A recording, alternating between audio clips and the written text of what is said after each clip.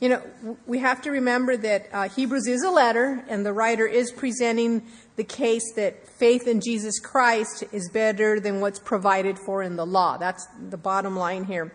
And so all these points do overlap naturally, and some of them need to be reiterated, and we need to hear things many times, but that's why all that overlapping. But I want to back up just a little bit. We saw that Christ's priesthood is better than Aaron's because it belongs to a better order, that of Melchizedek. That was chapter 7. And then in chapter 8, it's administered under a better covenant, which was the new covenant.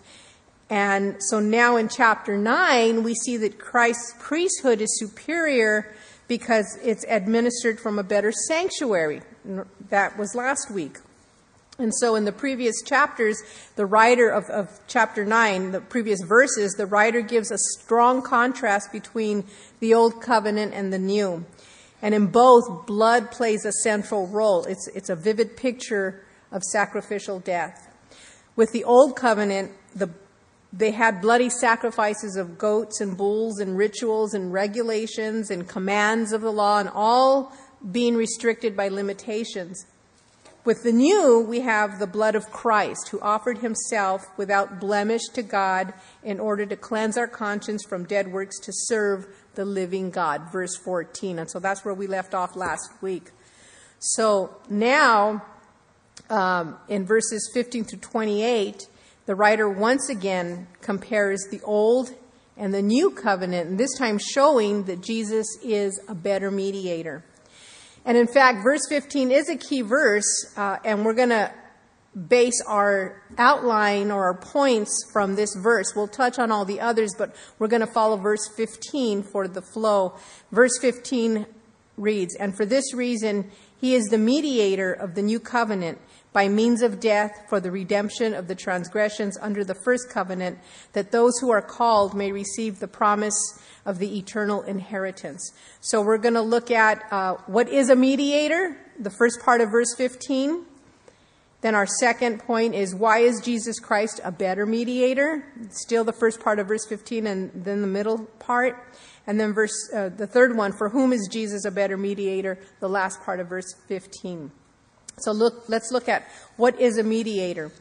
The first part of verse 15 says, "And for this reason." What reason? Everything up to this point, and in particular 11 through 14, which was a section he had just finished. He is a mediator of the new covenant. So the question is, what is a mediator? A mediator is one who mediates or acts or is a go-between or an intercessor. It's one who reconciles opposing sides in order to bring about a settlement and in order to influence a disagreement between two parties with the goal of resolving a matter or a dispute. And in a contemporary sense for today, a mediator can be a defense attorney. And many times in court, to avoid a costly trial, a mediator can be appointed instead of a judge who will hear both sides of the parties, and then that mediator will make a final decision on behalf of both parties. And the agreement to have a mediator comes with the stipulation that his or her decision is final and all parties must accept it. The goal, again, is to reconcile or to bring about a compromise between the two parties. Well, we see through the scriptures that God has a dispute with us, with mankind, because of sin. The Bible describes sin as transgression of the law of God or lawlessness, 1 John 3:4 tells us, and rebellion against God. Deuteronomy chapter 9, Joshua 1 tells us that. God hates sin, and sin stands between all of us and God. Romans 3:10 says that there is none righteous, no, not one. All human beings are sinners by virtue of birth, by the sin that we have inherited from Adam, as well as sin that we commit on a daily basis. Romans 6:23 says, "For the wages of sin is death, but the gift of God is eternal life in Christ Jesus our Lord." The only penalty for sin is death. Romans 6:23 just told us that. Not only physical death, but also eternal death, as described in Revelation chapter 20. The rightful punishment for sin is and an eternity in hell. Nothing we could do on our own would be enough or sufficient to mediate between ourselves and God. No amount of good works or law-keeping makes us righteous enough to stand before a holy God. Isaiah 64, the whole chapter, Romans 3:20 tells us that, Galatians 2:16. So we are destined to spend eternity in hell. We are doomed if we try to represent ourselves alone to God. By ourselves, salvation from sin is impossible. But yet, there is hope. 1 Timothy 2:5 tells us that there is one God and one mediator between God and men, the man Christ Jesus. The Greek word for mediator here, used in this verse and also in Hebrews 9:15, has the meaning of one who unites parties or who mediates for peace. In both these verses, the Greek word used for mediator doesn't imply that Jesus was a mediator in the contemporary sense. In other words, he didn't seek a compromise between two parties. But here the term describes his function as one who was used by God to enact a new covenant, which established a new relationship between God and man, but entirely on God's terms, because there is no compromising with God or his word. So Christ is called the mediator because in man's behalf, he's the only one who satisfies the claims God put upon man. We see Jesus as a mediator. We saw that in chapter 8 of Hebrews, and we'll see it again in chapter 12. So what does all this mean? It means that if we want to come to God, we must go to Jesus Christ. He alone is the mediator between God and man. We can't go to another man. We can't go to the saints, as in the Catholic religion. We can't go to Mary. We can't go to any form of religion. There's only one mediator, the man Christ Jesus. He is the only one that can bring us in touch with God. Jesus said in John 14:6, I am the way, the truth, and the life, and no one comes to the Father except through me. So when we come to God, Jesus is the one who stands in the gap between us. And he holds on to God and he holds on to us, and he bridges that gap that we have. God touched man through Jesus Christ, who was in the form of God and thought it not robbery to be equal with God. He came in the likeness of man. Philippians 2:6-8 tells us that. And he did that so he might be able to touch us. And in turn, we can now touch God through the mediator. So he stands in the gap, holding on to God and us, and he is the one that bridges that gap. He is the mediator. By his death, Jesus satisfied God's holy justice. Before God's throne of grace, Jesus represents those who have placed their trust in him. He is our mediator, our one and only mediator, and this tells us that we don't have to be doomed or destined to hell for eternity. Someday we will all face God, but as believers in Jesus Christ, we will do so as totally forgiven sinners because Jesus Christ is our mediator. And so why is Jesus Christ a better mediator? Well, back to the first part of verse 15, we read that the obvious answer is because Jesus is the mediator of the new covenant. He is the mediator of an entirely new agreement or testament or covenant. Remember, Jesus as our mediator was used by God to enact a new covenant, which established a new relationship between God and man, but entirely on God's terms. The new covenant is that Jesus has died as a ransom to set us free from the sin committed under the first covenant, which is lawlessness and rebellion against God by the virtue of sin we inherited from Adam, as well as the sin we commit on a daily basis. Christ's payment on the cross also accomplished redemption for those under the first covenant. Ephesians 4:8-10 says that when Jesus ascended on high, he led captivity captive. And it's speaking of those who died in faith, believing the promise of God about the Messiah to come to make atonement for their sins. And I like what one commentator said: Every sin offering made in faith under the law was an IOU cashed at the cross. Jesus is a better mediator of the new covenant by means of his death. On the cross, he exchanged our sin for his righteousness, 2 Corinthians 5:21 tells us. And it's because of our better mediator that we're now able to stand before God, clothed in the righteousness of Christ himself. So Jesus Christ is our better mediator because he's the only means of salvation from our sin, and he's the mediator of the new covenant. Look at this middle part of verse 15. It continues to say, by means of death for the redemption of the transgressions under the first covenant. And now verses 16 through 26 of chapter 9 in Hebrews gives us further evidence of this good news. Look at verses 16 and 17. For where there is a testament, there must also of necessity be the death of the testator. For a testament is in force after men are dead, since it has no power at all while the testator lives. So this speaks of the necessity of death. The word testament means a will or a bequest, a covenant or an arrangement. So a testament or a will is of no power unless the testator dies. And it'll only take effect while the person who made it is no longer. So it's with the new covenant, the gospel. If Jesus did not die, then the covenant is of no effect. It's null and void. Jesus, who is the great testator of the new covenant, he did die. There's no question about that. It's an historical fact.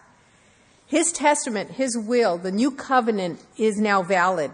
It was certified by his precious blood, by his atoning death. I like what Swindoll said about this. He said, this new covenant, mediated by none other than Jesus Christ, was signed, sealed, and delivered in blood. And not just any blood, but the blood of the spotless Lamb of God, who alone is able to take away the sin of the world. John 1:29. But our better mediator didn't remain in the grave. After 3 days he rose, and today he lives to make sure that his testament, this new covenant, is fully carried out. 1 Corinthians 15:14, Paul said, if Christ is not risen, then our preaching is empty and your faith is also empty.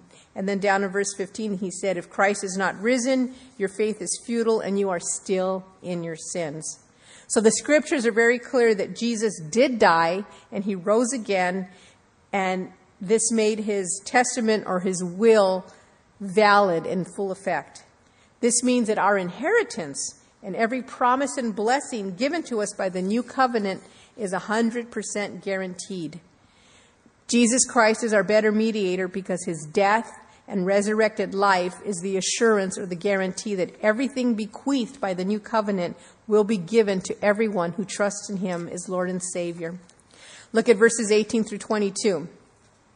Therefore, not even the first covenant was dedicated without blood, for when Moses had spoken every precept to all the people according to the law, he took the blood of calves and goats with water, scarlet wool, and hyssop, and sprinkled both the book itself and all the people, saying, this is the blood of the covenant which God has commanded you.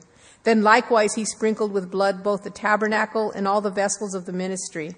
And according to the law, almost all things are purified with blood, and without shedding of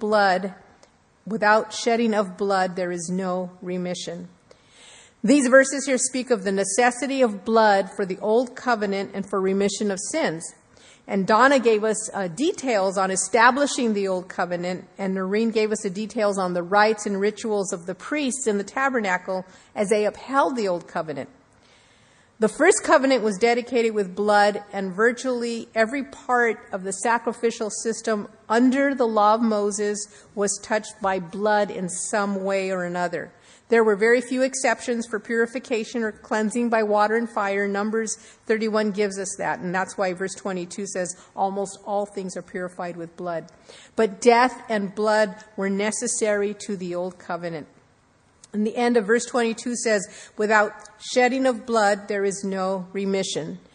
The word remission means deliverance, forgiveness, or liberty. It also carries the meaning to release one's sins from the sinner. The animal sacrifices gave the Old Testament sinners relief from guilt of sin, but it didn't release them from the power of sin in their lives. In the movie The Nativity, one of my favorite Christmas movies, there's a scene where Herod, the priest, he's with them, is going through the ritual of transferring his sins to the animals. Now, I don't think Herod really did that, but it doesn't matter. It's a movie. But it's a good picture of relief from the guilt of sin through religion and rituals with no effect on the power of sin in a person's life. But the sacrificial death of Jesus Christ, the shedding of his blood as punishment for our sin, gives us, as born-again believers, not only forgiveness of our sins and deliverance from the guilt of our sins, but also cleansing or purification from our sin. Hebrews 1:3 tells us that Jesus purged our sins. His blood gives us freedom or liberty from the power sin once had over us. Verse 14 tells us that the blood of Christ will cleanse our conscience from dead works to serve the living God. The Old Testament sacrifices brought about ceremonial cleansing for the body, but these could never reach into the conscience and the heart of a person. Only the blood of Christ purges the conscience and gives a person a new heart. Noreen shared that with us last week. Then it changes our lives to serve the Lord because, and if you were in Sunday morning study, as Xavier said, our hearts are now calibrated to the Word of God.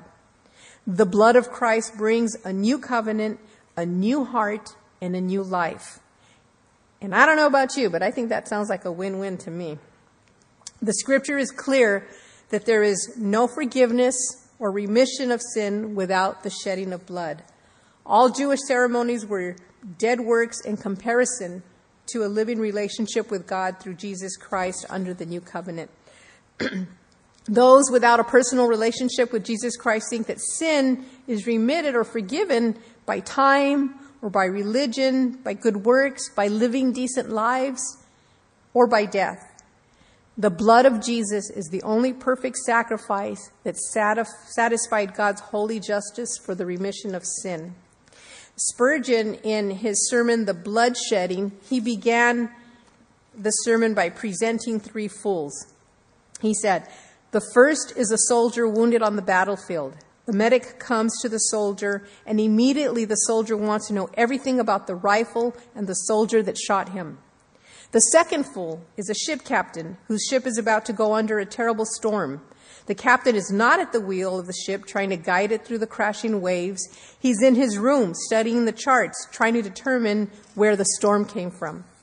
And the third fool is a man who is sick and dying with sin, about to go under the waves of God's justice, yet is deeply troubled about the origin of evil." And Spurgeon's point is being that we need to look at the solution and not the problem. The solution to our problem of sin is the blood of Jesus Christ. Jesus Christ is our better mediator because the shedding of his blood satisfied God's holy justice for the remission of sin.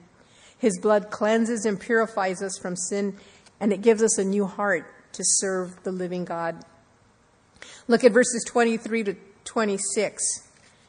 "Therefore it was necessary that the copies of the things in the heavens should be purified with these, but the heavenly things themselves with better sacrifices than these.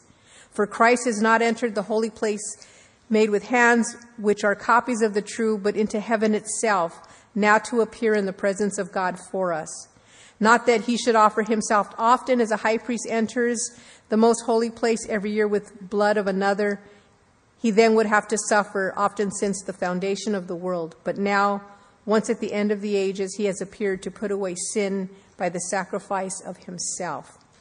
Because the shedding of Jesus' blood is God's solution to man's problem of sin, Jesus is the better sacrifice for the better sanctuary and the new covenant. With the earthly sanctuary, which was only a copy of the heavenly one, it was acceptable to be purified with imperfect sacrifices.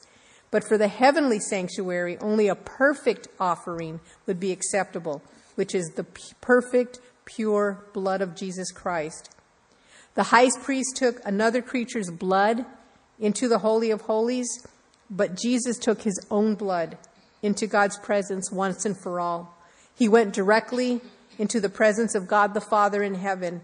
And the best part is that he went there for us. Jesus' sacrifice was made on earth, but his ministry continues as our better mediator and high priest in heaven, in the presence of God. Romans 8:34 tells us that Jesus is at the right hand of God and makes intercession for us. Hebrews 7:25 says, therefore he is able to save to the uttermost those who come to God through him, since he always lives to make intercession for them. And Revelations 12:10 says that he defends us against the accuser of the brethren, God's people, speaking of Satan. You know, ladies, when we go through difficulties, when those, what I call burdens of the heart, those things that weigh our hearts down at times, those things that we pray for continually, sometimes we cry over them to the Lord.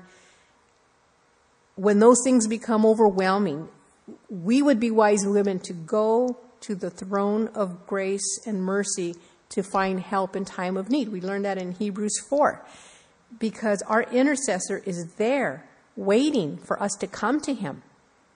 He intercedes for us, and we will find his help in time of need, as the scripture says. And so Jesus is our better mediator because he is the better sacrifice for the better sanctuary and the new covenant, and he now intercedes and defends us before the presence of God. And so the third question is, for whom is Jesus a better mediator? Back to verse 15, the latter part says that those who are called may receive the promise of the eternal inheritance. And so the question is, who is called? The answer is simple. Those who trust and accept Jesus Christ as their better mediator and who accept the new covenant, which is the gospel message of Jesus Christ. Whenever someone hears the gospel message of Jesus Christ, they have been called. And at that point, they have the choice to respond to that call by either accepting or rejecting the truth of the gospel. And if they reject the gospel, then they remain in their sin and will remain there until they accept the Lord. And if they don't accept the gospel message and they die in their sin, they will be eternally separated from God and will spend eternity in the everlasting fires of hell, prepared for the devil and his angels, as we read in Revelation. Romans 2:5-8 says, but in accordance with your hardness and your impenitent heart, you are treasuring up for yourself wrath in the day of wrath and revelation of the righteous judgment of God, who will render to each one according to his deeds. Eternal life to those who by patient continuance in doing good seek for glory, honor, and immortality, but to those who are self-seeking and do not obey the truth, but obey unrighteousness, indignation and wrath. So back to Hebrews 9, let's look down at verse 27. And verse 27 gives us a warning to those who refuse the call or reject the call by not accepting Jesus Christ as Lord and Savior. The first part of verse 27 says, and it is appointed for men to die once, but after this, the judgment. We're all going to die one day. And this is the one thing that every human being has in common. And as Xavier says, we will die right on time, unless the Lord returns in our lifetime. But once we give our last breath, after that, everything's fixed and settled, and we will answer for our doings at the judgment seat of Jesus Christ. 2 Corinthians 5:10 tells us that. You know, being raised a Catholic, we were taught that souls go to purgatory, a place or a state of temporary purifying or punishment or suffering where one can atone or make amends for sin before going to heaven. Friends and family can light candles and masses can be held, all to help expedite someone out of purgatory and into heaven. Well, there's absolutely no scriptural basis for this doctrine. Not only is it completely unscriptural, but it denies the finished work of Jesus Christ on the cross and everything that the writer of Hebrews has been discussing. Jesus died for our sin. Our judgment fell upon him, and nothing else or no one else can atone for sins for anyone, especially after death. There's no prayer for the dead, no purging away of sin after death. There are no second chances beyond the grave. And if it were so, then Jesus Christ died in vain. So now is the time to choose Jesus Christ, because after we die, we simply face the judgment. So verse 27 makes it clear. One life, one death, and then everything is weighed and judged by Jesus Christ. So back to verse 15, the last part. It says, so that we may receive the promise of eternal inheritance. So for those who do choose Jesus Christ before death, they receive the promise of an eternal inheritance. And this inheritance is eternal life with Jesus Christ in heaven. This is part of Christ's last will and testament spelled out in the new covenant. Romans 6:23 says, for the wages of sin is death, but the gift of God is eternal life in Christ Jesus our Lord. John 10:28 said, I give them eternal life, and they shall never perish, neither shall anyone snatch them out of my hand. And in 1 Peter 1:3-4, Peter affirmed that God has begotten us again to a living hope through the resurrection of Jesus Christ from the dead, to an inheritance incorruptible and undefiled that does not fade away, reserved in heaven for you. No fluctuation in the economy can ever reduce this inheritance. It's not subject to review by the courts or to debate by squabbling family members. No amount of suffering or trials can diminish or change what God has in store for those who choose Jesus Christ now. God's will and testament is valid, and our priceless eternal inheritance is guaranteed by the death, the blood, and the resurrection of Jesus Christ. It's God's promise to us, verse 15 here tells us. So now let's look at verse 28. We're given another promise and a hope. Verse 28 says, so Christ was offered once to bear the sins of many. To those who eagerly wait for him, he will appear a second time apart from sin for salvation. Jesus bore the sins of many, but not all will accept him. Isaiah 53:3-11 tells us. But those who have chosen to accept Jesus Christ have the hope and the promise of his return. He will appear a second time apart from sin for salvation. The focus of Jesus' first coming was to deal with the sin problem through his atoning sacrifice. But now, having dealt with the sin problem, he will come again apart from sin for the salvation of his people. And this has the sense of rescuing his people. In the Old Testament, it was promised or foretold that the Messiah's first coming, and he came. Now, the New Testament promises his second coming. And in verse 28, it says that he will appear a second time. In the book of Acts, chapter 1, verses 9-11, it gives us the account of Jesus' ascension. And while he was ascending, the angel speaking to the disciples said, men of Galilee, why do you stand gazing up into heaven? This same Jesus who was taken up from you into heaven will so come in like manner as you saw him go into heaven. The promise of Christ's second appearing is as definite as his first appearance.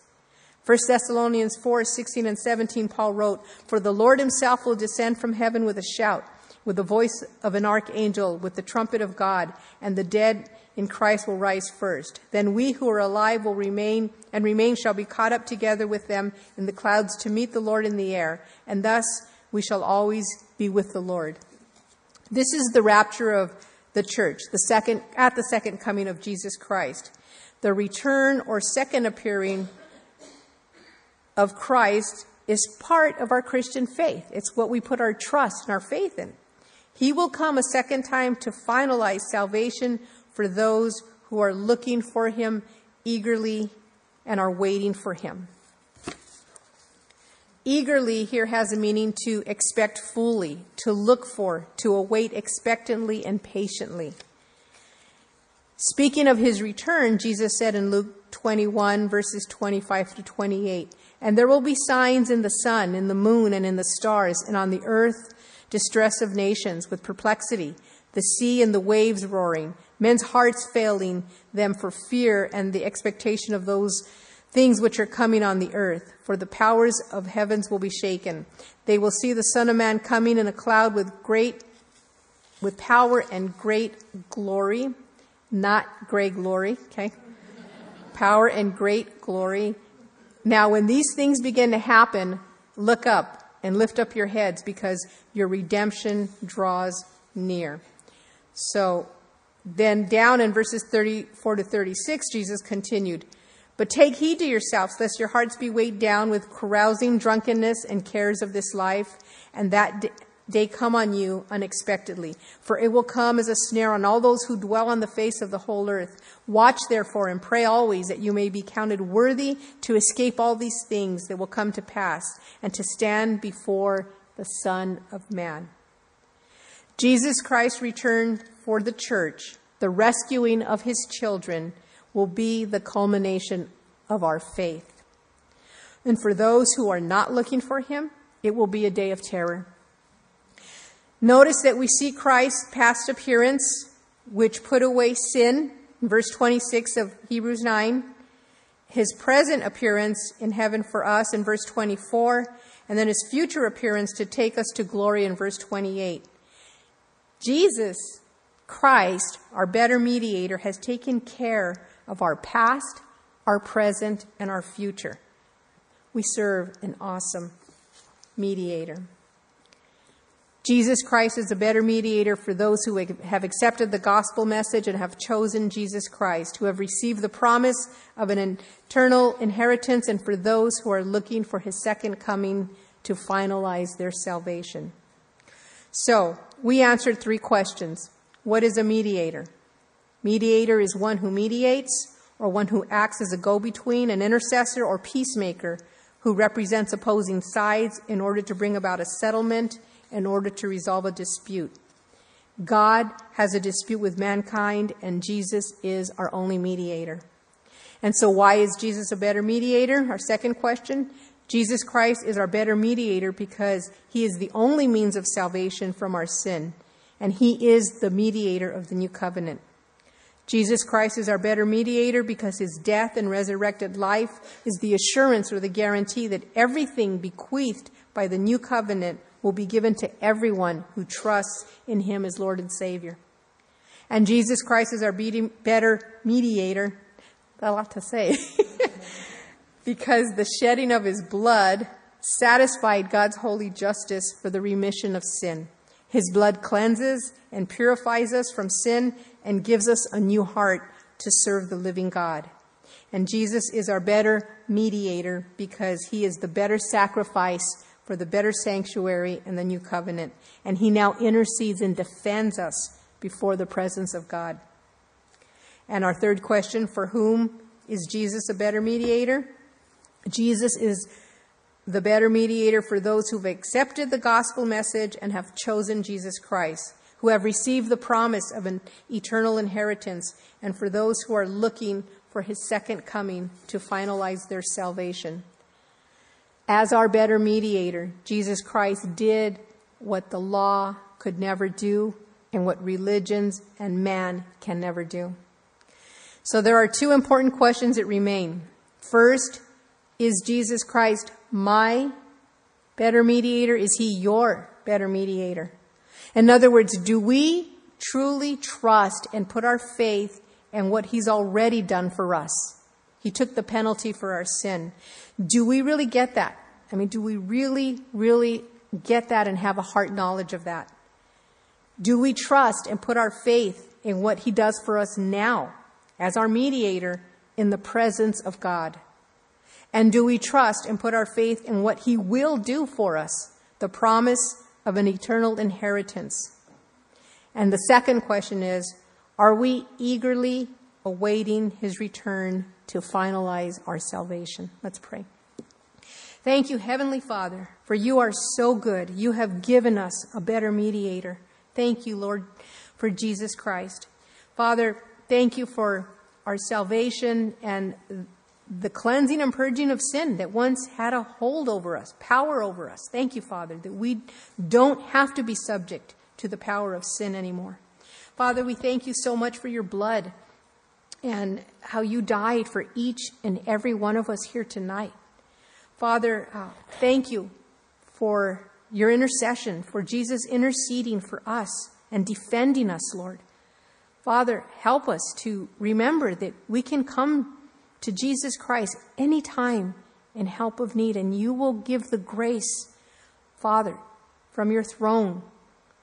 Lord, again, we just ask that you would help us, give us that trust and that faith in Jesus Christ as our better mediator, and help us, Lord, to eagerly wait his return. And so we praise you and we thank you in Jesus' name.